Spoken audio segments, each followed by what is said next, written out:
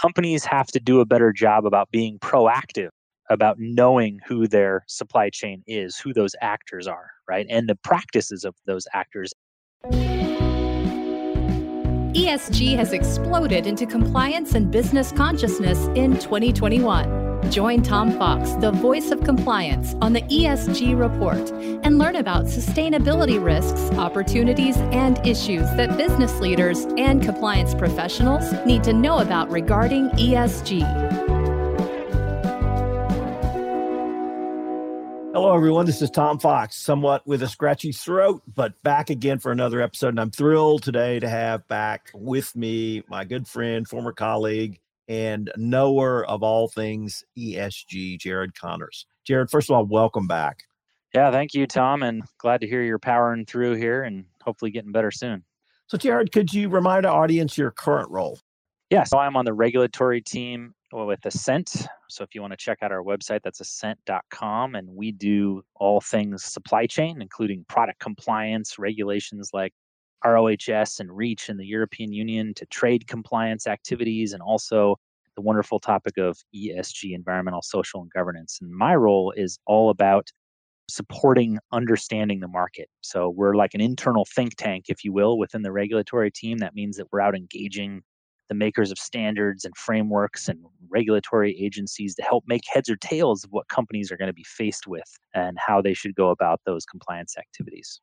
Well, Jared, one of the reasons I wanted to visit with you for this episode is I wanted to maybe take a retrospective look back at 2022, but equally importantly, to look at where that may be leading us for 2023. And I'd like to start off with the regulatory component of ESG, with the mandatory climate disclosure requirements being developed and something called CSRD requirements.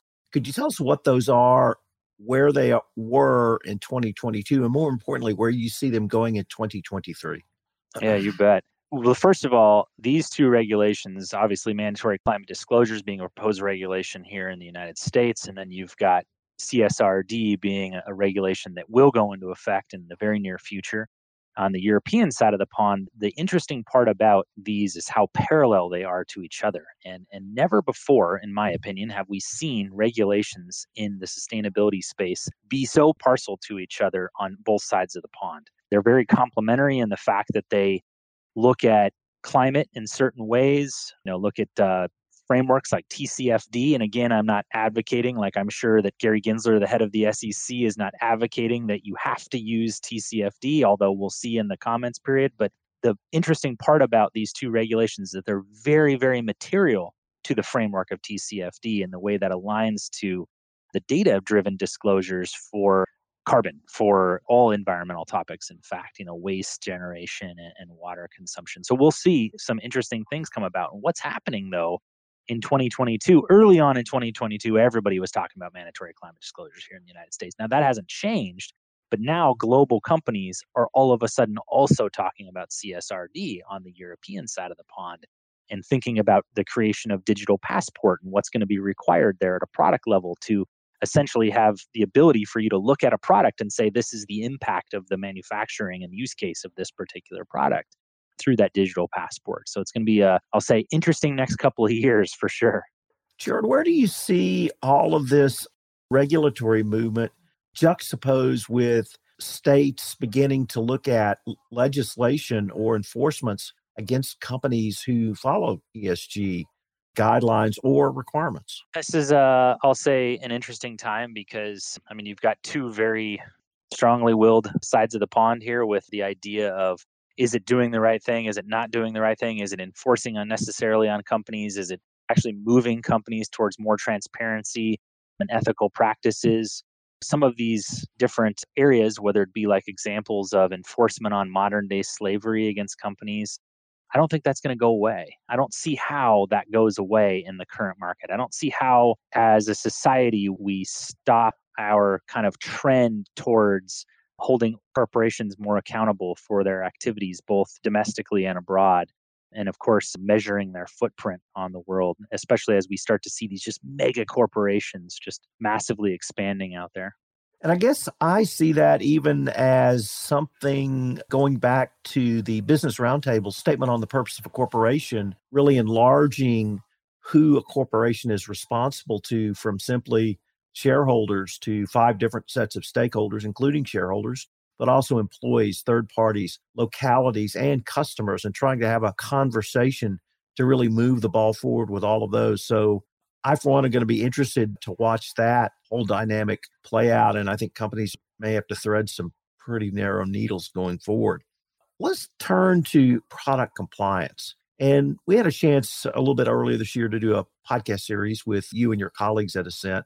And we had a really robust discussion around product compliance. And I have to admit, I had not really focused on product compliance as a component of ESG and more importantly, as sustainability. But that's one thing we really took a deep dive into. So I was wondering if we might explore how something that we used to call product liability now becomes product compliance and now has really moved in not to a negative, but to a net positive with sustainability.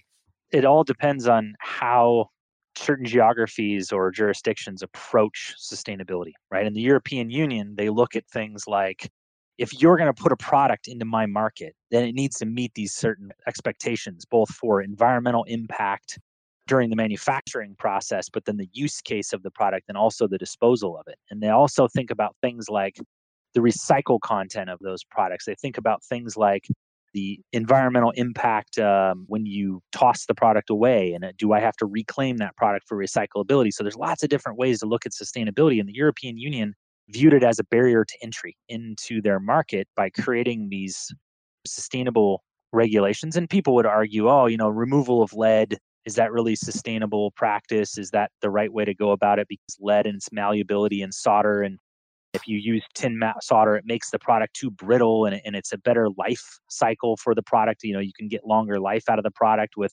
banging your phone around or you're dropping your laptop or something like that if you don't use tin mat solder. But as technology improves and the ability for companies or organizations to make these products equal, what are you going to take? Are you going to take the less sustainable material, the daughter material, the lead, or are you going to take the tin mat solder, which would be better for the environment and easier for you to recycle out of the product afterwards, or not contribute, in a landfill situation to polluting the water table, for example, if it's lead-based solders and things like that in products. So that's just one of the early examples from the reduction of hazardous substances regulation that started in 2006, often called the lead-free initiative, right, as kind of a misnomer. But a lot of these regulations have a lot of good intent in them as well. Like California, they have Proposition 65, right? In the United States overall, we have TSCA, and we have these regulations that say we need to do something so we're not exposing people to these harmful chemicals, because we've all seen the movie Erin Brockovich, and we know exactly what exposure to hazardous substances can mean and the impact it can have on families. Look at the case in Flint, Michigan, and the pollution of the water table there. And that's why these things are so very important. And it all boils back to how sustainable are you as an organization as you make products and put them into market. So, Jared, frankly, that's one of the things that I find most exciting about this area, because you've certainly been in an area where you looked at hazardous materials or products which were deemed to have either certain values within societies or certain dangers. But we never really took a very holistic approach of literally from digging it out of the earth, mining it, to the manufacturing process, to the consumer use process, to the disposal process, and then the reuse process. And so when I hear you describe that process around any sort of metal or any other product, I see a way for companies. It's almost like understanding who's in your supply chain 5 levels down, but you're taking a holistic approach. You're determining what the environmental or a climate impact score might be, and then what might be the costs in there, and what trade-offs are you willing to make. But you do it with eyes open. And myself as a consumer, I can make a consumer choice with that information. It's a very long-winded way of me saying why I find ESG so persuasive, which is that it's a business process, but it's a holistic business process, looking at a business in a way we never have before. And just having that information, I think, is going to be valuable, not simply from a regulatory prospect, but really from a business prospect, that you've laid out for me a way to put a system together to measure the different components of that system and then make an evaluation based upon whatever the information came out. So when I hear you describe that, and I've heard you describe that over several podcasts over several years, different parts of a ESG process, I find that to be the most significant thing about ESP. Does any of that resonate with you, or am I just off at the top again? No, it's really important. Think about a few years ago, there was an infamous slap suit against about 5 or 6 American companies for pulling cobalt out of the ground in the DRC, out of what's called the copper belt in the DRC, in the southern part of DRC in Africa. And these companies obviously have zero direct relationship with not only the materials coming out of the ground, out of the copper belt in the DRC, but then or the processing of these at a refinery somewhere around the world.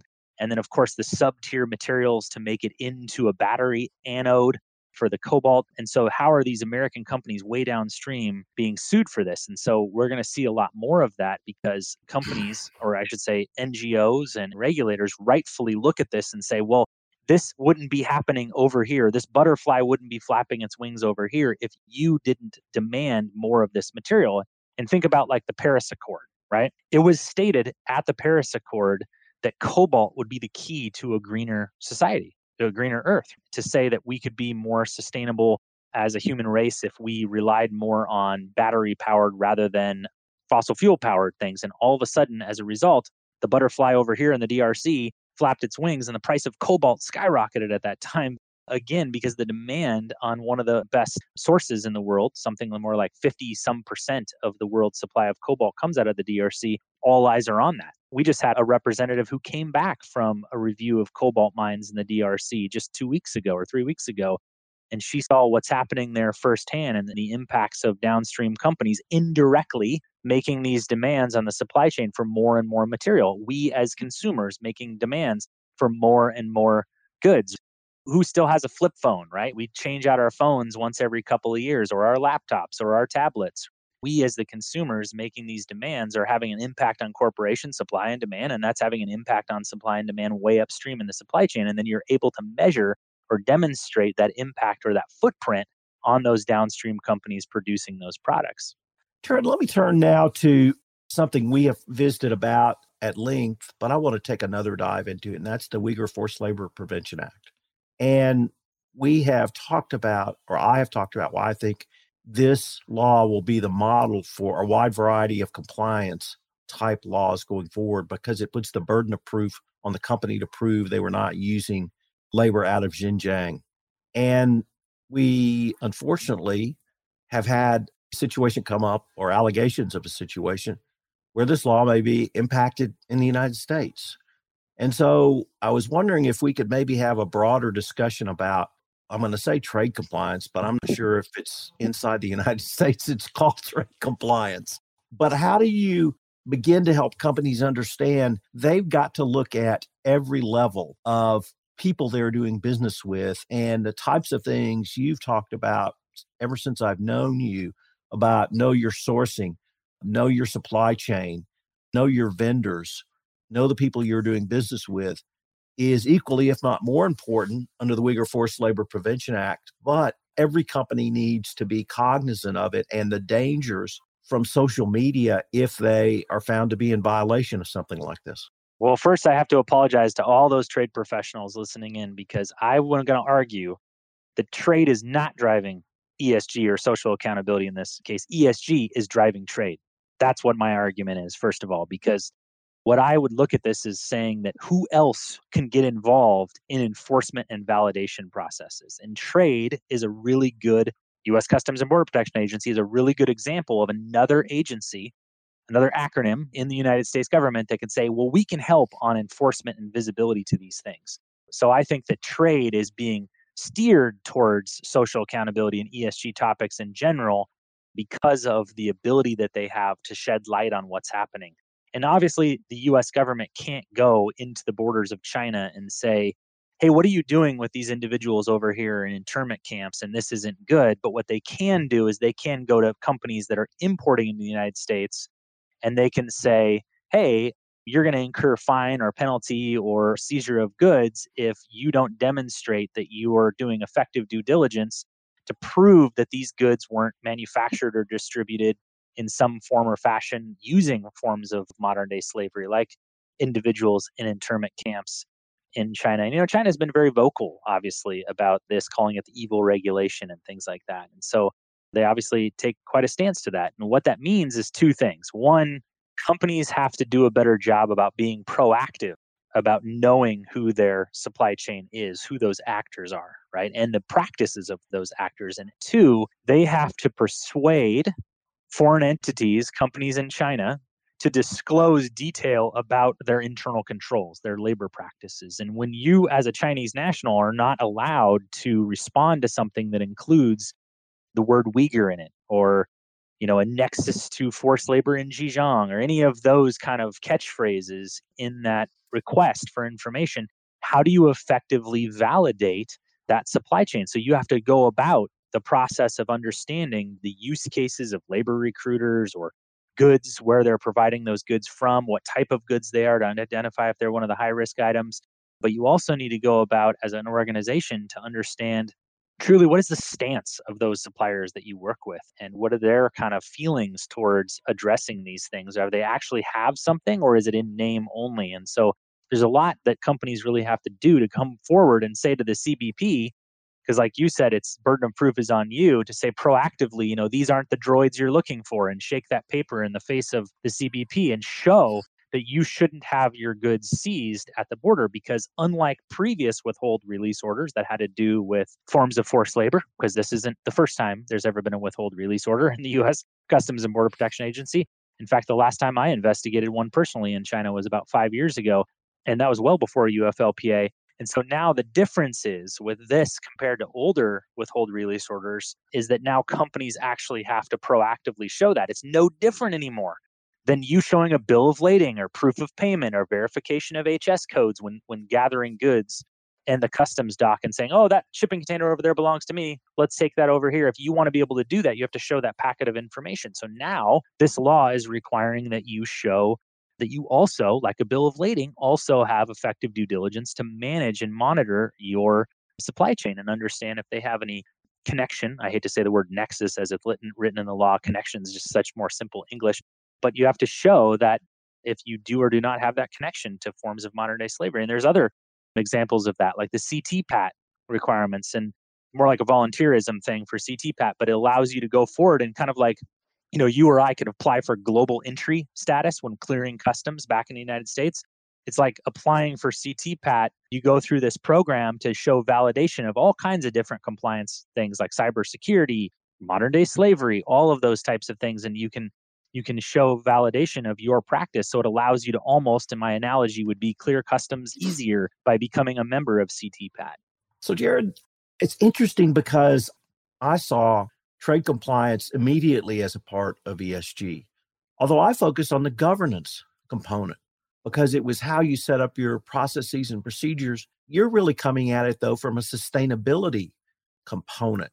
And that may be a more powerful argument because I think the sustainability applies more to the business process mindset than the legal or regulatory mindset. I'm going to forgive you for not using the word nexus, but I'll allow you to speak like a civilian to the lawyers in this audience. But it really shows how many of these topics can go across each of the letters of ESG and have a touch point that properly managed can bring real strength to a program.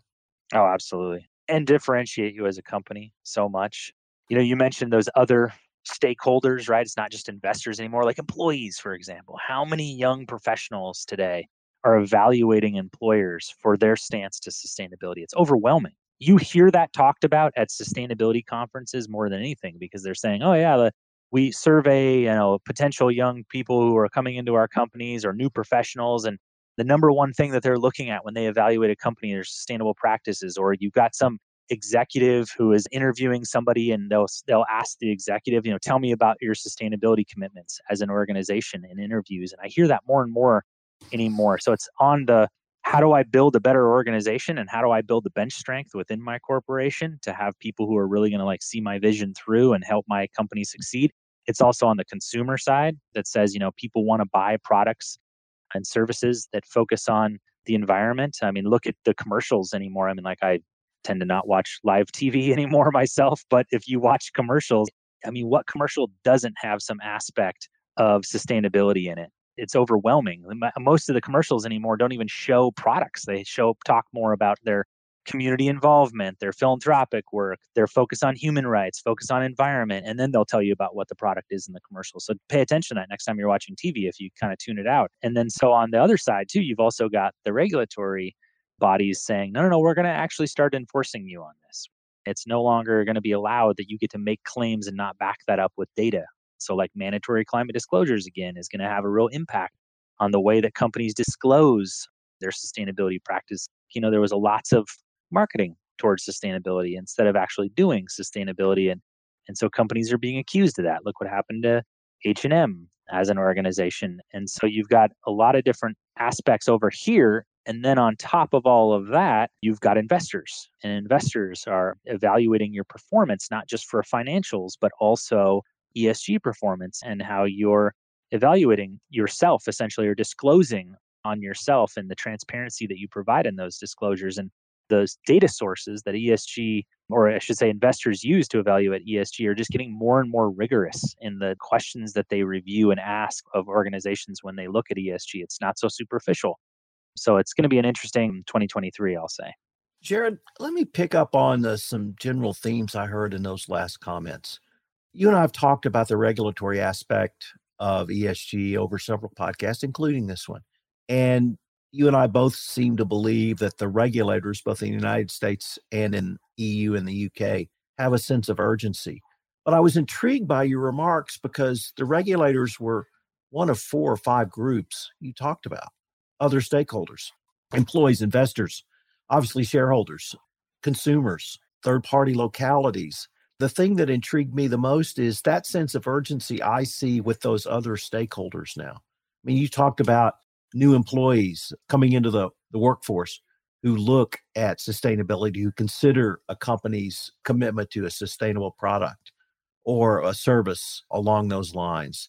And it's not just new employees coming in. I mean, we've had employee walkouts from large companies over the past couple of years where they felt that a component of ESG, whether it be sustainability, whether it be Me Too, whether it be diversity, whether it be doing business with certain various parties, led employees to becoming vocally upset at their companies to the point where they publicly protested their company stands.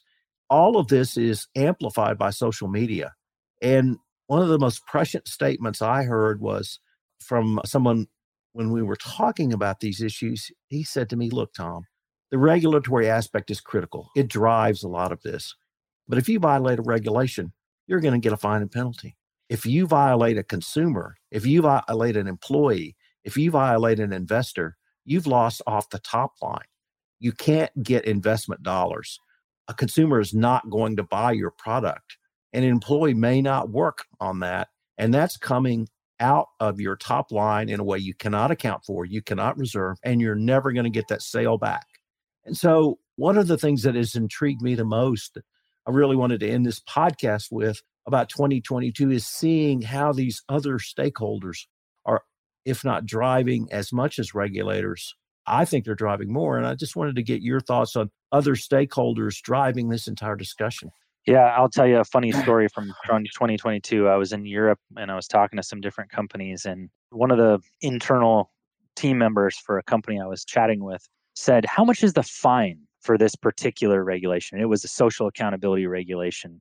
And we were talking about actual potential dollars, right? And it was pretty insignificant if you really think about it to a large, multi-billion-dollar corporation. Really insignificant, in fact. And it was really interesting to watch the reaction of the other internal stakeholders around the table, namely the C-suite executives at the table, and their reaction to this question and the kind of dismissal. Oh, that's not that bad. We could write that check for that speeding ticket and move right on and keep driving. And their reaction was something a little bit dramatic to say, that's nothing compared to what we're going to have from a reputational impact as a company, or the potential impact to commercials, sales, B2B sales, because if we don't meet these expectations of our customers, B2B customers, then we don't get to sell to them. It's the number one question in every RFP. And this was like an auto parts manufacturer. They're saying that if we don't have these sustainable practices, we can't even be awarded business. So of course we have to do it. It's not even a matter of the cost of this versus that. If I eat this extra helping at dinner, I might be a little uncomfortable after dinner for a little while and have to get on the Peloton a little harder tomorrow morning versus what it's going to do from a social standpoint for these organizations. And social media is what a powerhouse, right? It's good and bad. It's an experiment. I always say that social media is still an experiment, and it really truly is, because look at how many people in the Twitter sphere, including the now owner of Twitter, says some pretty outlandish things on a pretty regular basis. And we go, maybe you should have had that in a conversation before you said that publicly in the world. But also, there's other scenarios where it really does a lot of good in social justice. Think about, in the beginning of COVID, the case in Malaysia from a company that was very public that made PPE, personal protective equipment, in the beginning of COVID, and how critical PPE was in the beginning of COVID, because all of us were wearing gloves in the grocery store. We didn't know what was happening with COVID. And this company was basically completely derailed through social media. And one of the second largest provider of surgical gloves at the time in the world being derailed by started with one tweet. Every snowball starts small at the top of the hill and starts to get bigger as it rolls down. And so, social media can really destroy somebody's reputation or an organization's reputation, and sometimes in good ways and sometimes in bad ways. And some of those good ways we need to pay more attention to, because it brings transparency to what's happening. And my final soapbox for you, Tom, is actually the word transparency. I've never liked the word sustainability, actually. I never have. I've been doing this since 2006, and I never liked that word, because what is sustainability all about? It's all about transparency. But transparency isn't as cool of a word, if you will, as sustainability, right? We all like that word. Everybody uses that in so many different ways. And transparency is what it's all about. And so social media is really a good driving force in a lot of ways to create transparency, which in turn creates accountability for those individuals and organizations that are doing harm. Well, Jared, unfortunately, we are near the end of our time, but if anyone wanted more information on Ascent or your work at Ascent, where should they go? Yeah, you can go to ascent.com and check us out. You can also find me, Jared Connors, on LinkedIn, and I'd be happy to have a conversation with you about these things. Well, Jared, many thanks, and I look forward to continuing this conversation. Bye now.